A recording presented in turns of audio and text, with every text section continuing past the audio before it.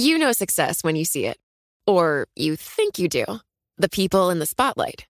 But what about those small business masterminds who succeed at making their money work harder? They do that by having a business bank account with QuickBooks Money, which now earns 5% annual percentage yield. Making your money work as hard as you do? That's how you business differently. Learn more about QuickBooks Money at quickbooks.com/5APY. Banking services provided by Green Dot Bank. Member FDIC. Only funds and envelopes earn APY. APY can change at any time. It can be hard to see the challenges that people we work with every day are going through. I'm Holly Robinson Pete. Join us on The Visibility Gap, a new podcast presented by Cigna Healthcare. Download it wherever you get your podcasts.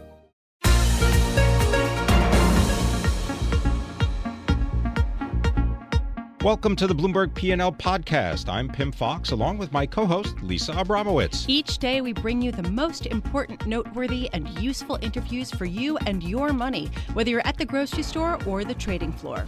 Find the Bloomberg P&L podcast on Apple Podcasts, SoundCloud, and Bloomberg.com.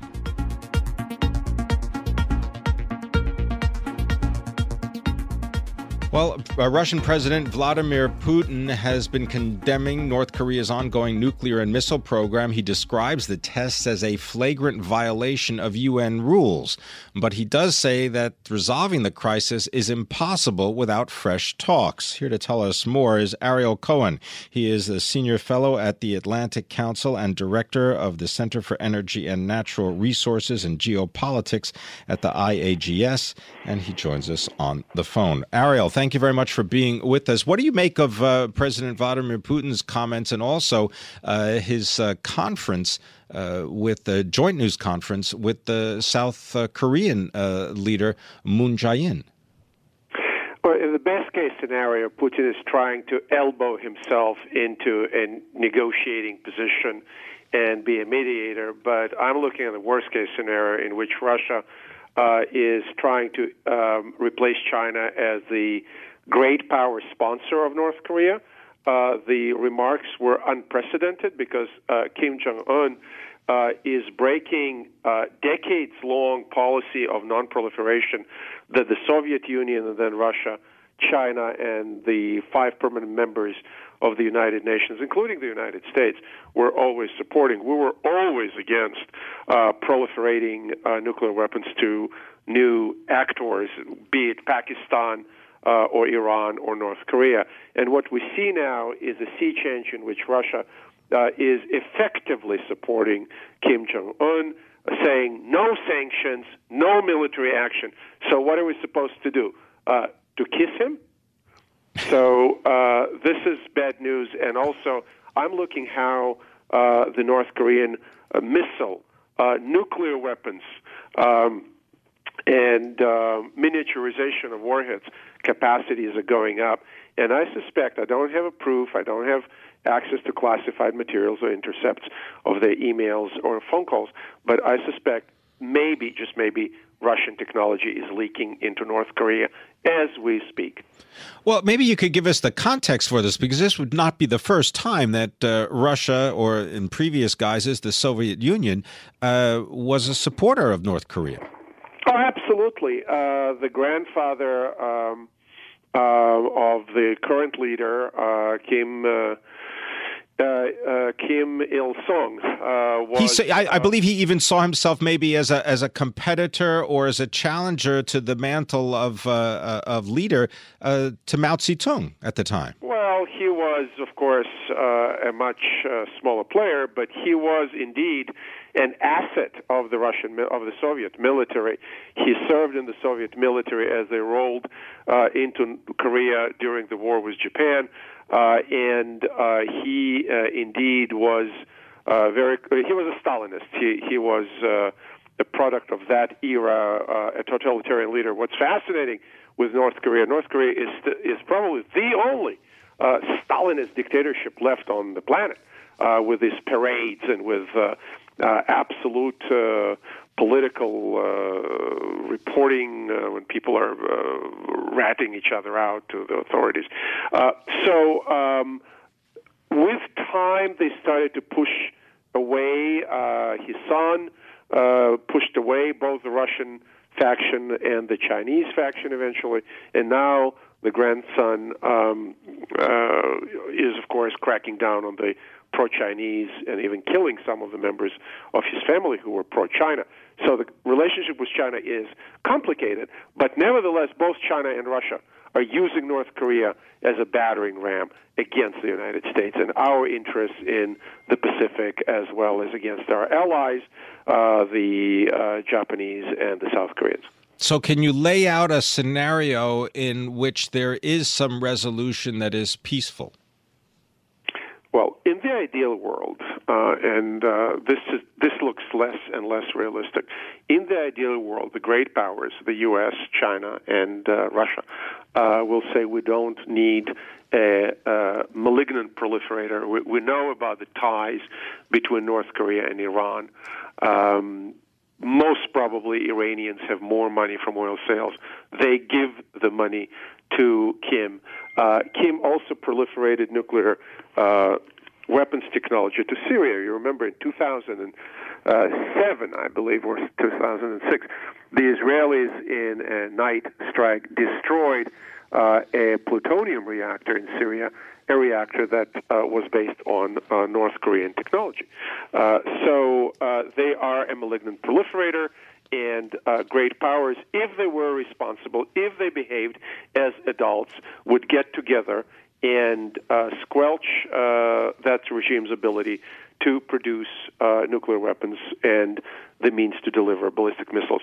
Now we are, I think, on the cusp of a whole new ballgame in which we may be hit with a nuclear weapon from North Korea, realistic possibility. I hope. As we all do, we hope this does not happen. I want to thank you, Ariel Cohen. He is a senior fellow at the Atlantic Council and director of the Center for Energy, Natural Resources, and Geopolitics.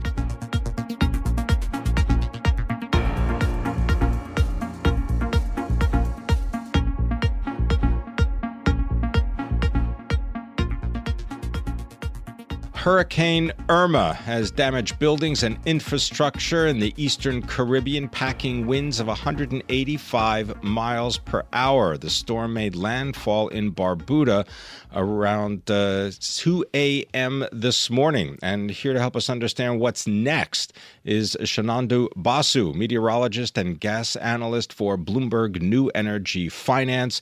Shenandoah, always a pleasure. Thanks for joining me. Tell us the latest on Hurricane Irma.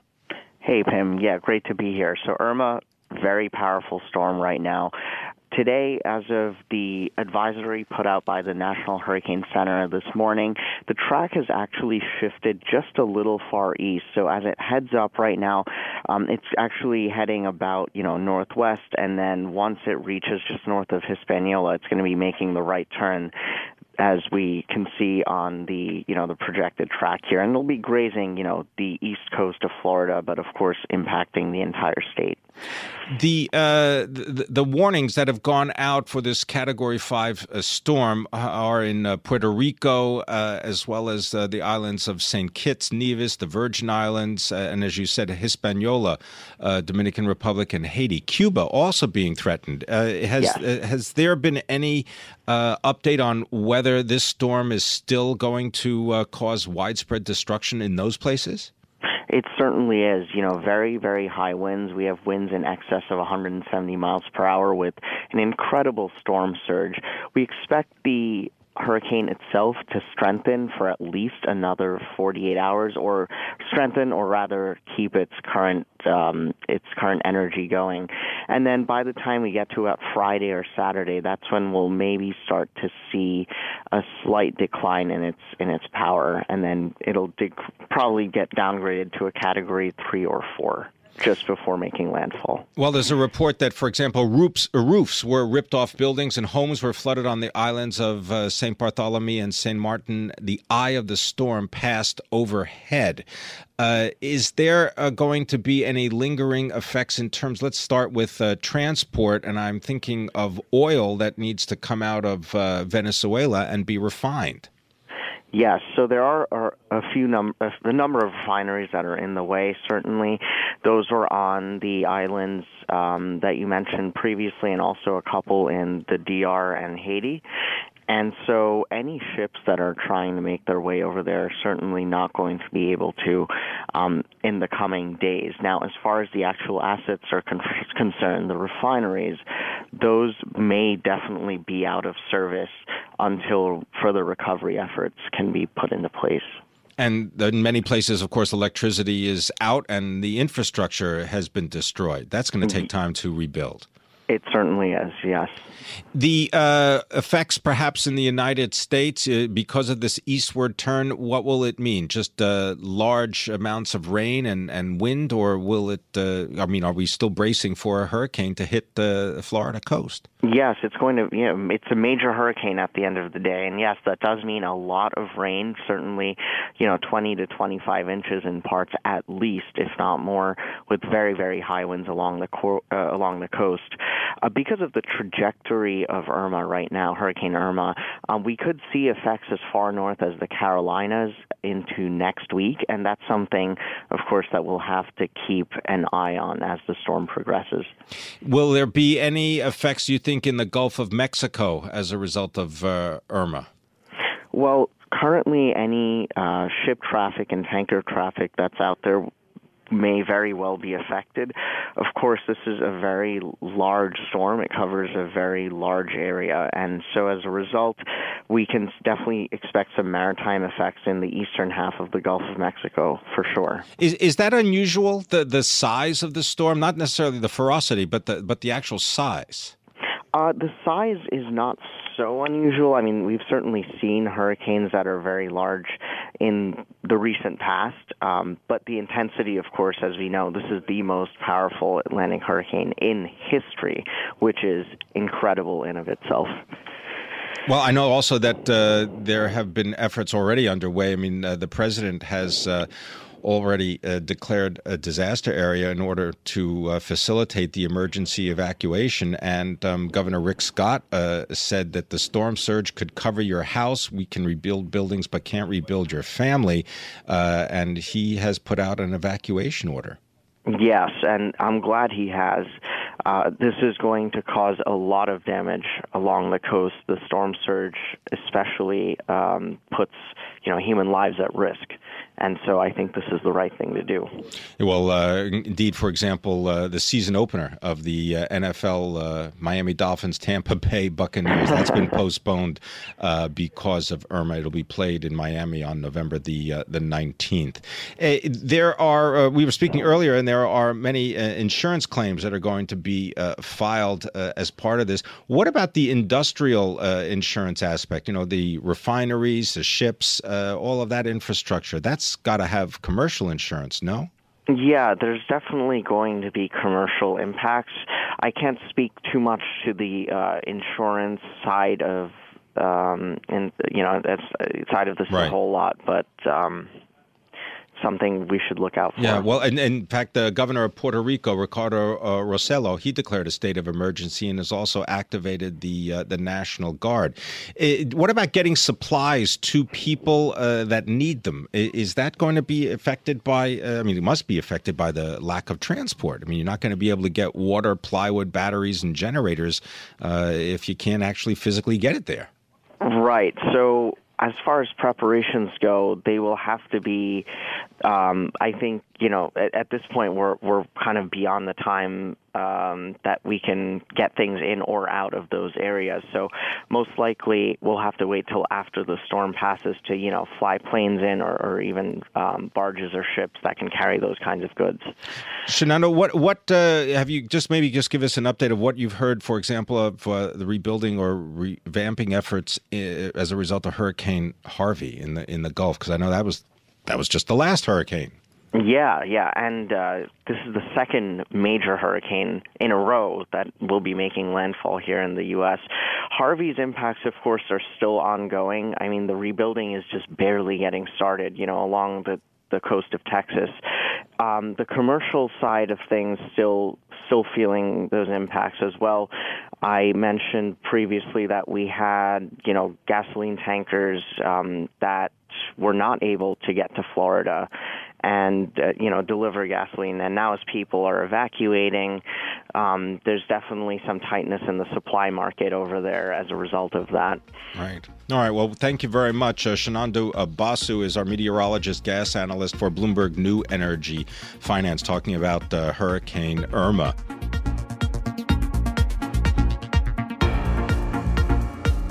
You know, it can be hard to see the challenges that people we work with every day are going through.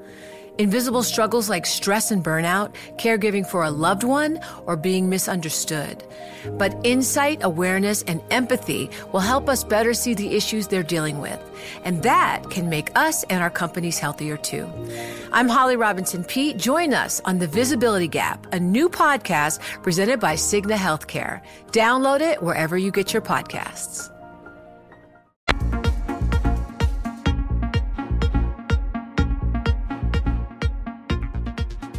Well, Hurricane Harvey's cost to the victims in the path and to taxpayers is still being calculated. Indeed, the governor of the state of Texas, Greg Abbott, he said that Texas could need more than $125 billion from the U.S. government. Well, what role will the insurance industry play in this? Jonathan Adams is our senior industry analyst for insurance. He's for Bloomberg Intelligence, and he joins us now. You know, Jonathan, I'm trying to understand, there are so many different types of insurance. And one of the things I read recently is that the Consumer Federation of America said that only 20% of the people in Texas who are affected by Hurricane Harvey have insurance. And then when I look at the details, it says private property insurance policies normally do not cover flooding. So I'm wondering, tell us the sort of disposition of who has insurance and who's on the hook for it. Sure, I'd be happy to do that. So in terms of consumers, you're exactly right. The number that purchase insurance independent of their normal homeowner's policy is a relatively small percentage. Having said that, most of those that do are the ones that are located in floodplains, and they will receive some support from the National Flood Insurance Program. So that federally run program will step in and be paying a large portion of the total insured loss for individual homeowners. For commercial enterprises and for other types of losses, for example, there were 500,000 vehicles at least that have been estimated to have been damaged in this storm. Ordinary auto policies will pick up that cost. So for the private insurance industry, a cost like that will in fact be picked up, and those individuals will be made whole for their loss. Okay, so let's move on then to what happens to, let's say, these commercial lines for things such as property, inland marine, and related lines, right? I mean, that is something that Travelers as well as Chubb, well, that's the group, is responsible for. Is that correct? That's exactly right. And certainly those companies do have some personal lines coverage, but predominantly they're commercial writers, and they will be paying some flood losses because that type of commercial policy does have an opportunity to bring in flood coverage, and some individual companies will be taking that coverage. And also important, business interruption. So if your factory or store is closed because of a covered peril, you will receive some reimbursement for that closure. And companies like Travelers, Chubb, and AIG all have fairly significant market share relative to the industry as a whole, and they will certainly be writing some checks to support business owners in Houston. Is there something that we should know about the National Flood Insurance Program and how that works alongside private insurance? Well, I think the important part of that program is, unfortunately, that it's not priced very carefully in terms of the actual exposure that it takes. As a result, it's operating at a loss today. This particular storm will make that worse. And really what Congress needs to do is to adjust those prices that the NFIP charges in order for it to be a sustainable program. In terms of what it offers the individuals today, it's pretty good coverage. It's up to $250,000 for an existing residence, plus $100,000 for contents. So the coverage is good. It just needs to be priced in a fashion that it can really be sustainable for all the people that depend upon it. And are there private insurance companies that actually participate in reinsurance that's then provided to the National Flood Insurance Program? There are. The program has just recently begun to reinsure some of its exposure, and there were quite a few, in fact, 25 reinsurers that participated in a contract where $1 billion was put into the private sector. There are various limits with regard to that, but my estimate is that probably the NFIP will collect a full $1 billion to deal with its losses, and those reinsurers would really run the gamut. They're typically smaller companies like a Renaissance Re or a Validus, but as I said, 25 participated, so it would also likely include the likes of the Munich Re's and the larger entities as well. But generally speaking, that risk has been spread broadly, and it will affect the reinsurance companies, but more importantly, it's providing participation by the private sector to support this program that, as I said, we really need to have continue in the future. Well, we're going to send that note to Congress. They got a lot on their docket that they need to do. Jonathan, last point to you. What about specialty insurance for things like refineries and oil platforms? Those certainly are at risk as well, and there are a number of entities that are specialty companies.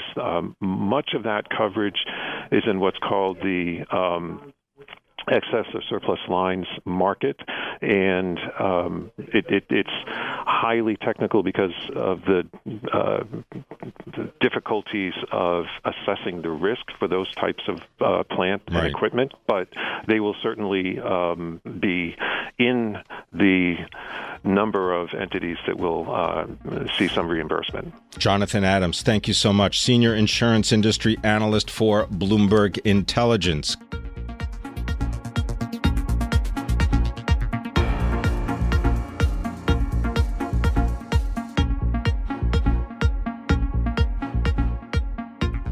I want to turn our attention now to an effort by the European Union to put together a regulatory framework that they say will protect investors.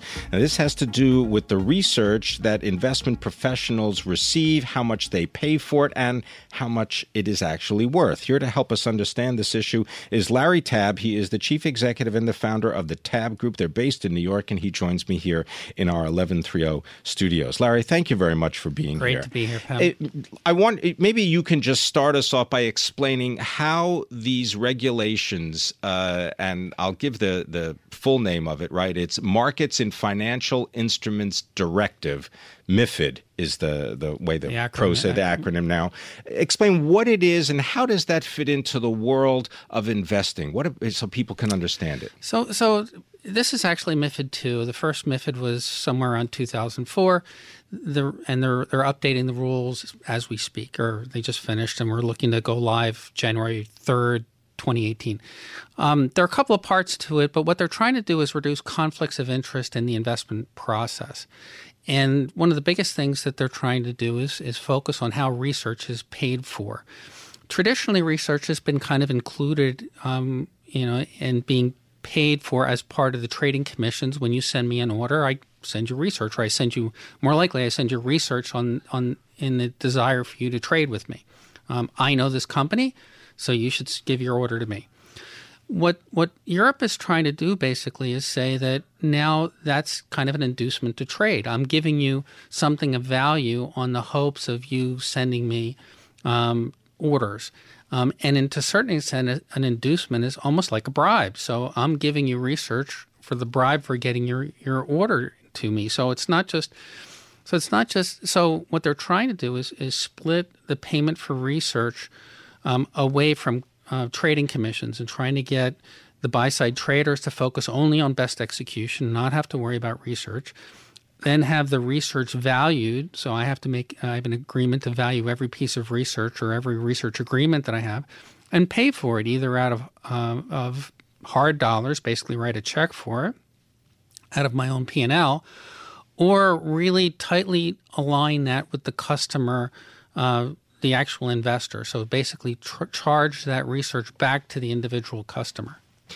How does that work in a world where the research can't be linked, well, maybe it can, but where I would think it'd be difficult to link to something that is revenue generating? In other words, it's great if you're making money, you're generating revenue, but if this is all a cost side of the business, how do you justify it and price it? Well, it's a little easier on the equity side because they're commissions. This is really difficult on the fixed income side, and the fixed income side is included in MiFID as well. So now, on the fixed income side, we are not actually paying, basis points in commission, or in the U.S., cents per share. You actually have to figure out a way to value this thing, and they're still having problems with that. But, people, the buy-side firms, the firms have to decide how much is this research worth, whether it could be a sector that's completely, we're not really interested, but I like these guys. They put out great insight. The sector's cool right now. I'm not investing in it, but I still want the research. You still have to come up with a value for it and pay for it, and then assign that payment to your client or pay for it out of your own P&L. So what is the conflict, or what is the challenge of implementing this, and where are we in that process? Because the Securities and Exchange Commission has got to have a voice in this. Well, initially this was thought to be just a European problem, and the SEC has basically said, you know what, we're not going to deal with this as a European problem, and we're not going to worry about it. As we talk to institutional investors and traders, what we're finding out is that the institutions want one way of handling conflicts of interest and payment for research around the globe, as well as when you look at investment mandates, you may not necessarily, your investment mandate may be wide. It might be technology. So it might be Apple. It might also be Vodafone. So a lot, it may not necessarily be geographically focused. So you wind up in these issues where, okay, well, this one I can, charge through commissions. It's in the U.S., it's Apple, but, this one's Vodafone. It needs to be paid for directly. So the buy-side firms, the institutional investors kind of want one way of doing it. Now, where we are is that in the U.S., most firms now, or a lot of firms, especially the larger ones, are starting to make agreements for their research. They've kind of said, you know what, here's our research budget, here's our execution budget. I'm a trader. I only worry about, best execution. I might tack on a couple more cents per share to pay for the research, but the research has very little, if any, discretion into where I trade. That's a significant portion of it, but it's not really in fully unbundling in terms of what Europe is saying, because those payments need to be then defined to me as an investor, and how do I charge the client, and what is the contract between me, the institutional investor, and the pension fund.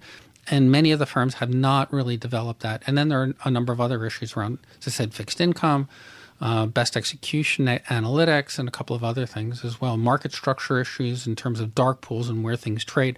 It's a pretty encompassing set of regulations. Sounds like this is not something that is set in stone by any means right now, and that's currently undergoing, a response from the industry. Well, the regulations are set in stone. Right, but I mean the response from the industry, what they're going to do. But there are a number of folks, we're talking with some of the largest institutional investors, and they're trying to get ready for January 3rd, but I'm not sure they're going to be there. Thank you very much, Larry Tabb. Always a pleasure. Chief Executive Founder of the Tabb Group based in New York. Thanks for listening to the Bloomberg P&L podcast. You can subscribe and listen to interviews at Apple Podcasts, SoundCloud, or whatever podcast platform you prefer. I'm Pim Fox. I'm on Twitter @PimFox. I'm on Twitter @Lisa Abramowitz1. Before the podcast, you can always catch us worldwide on Bloomberg Radio.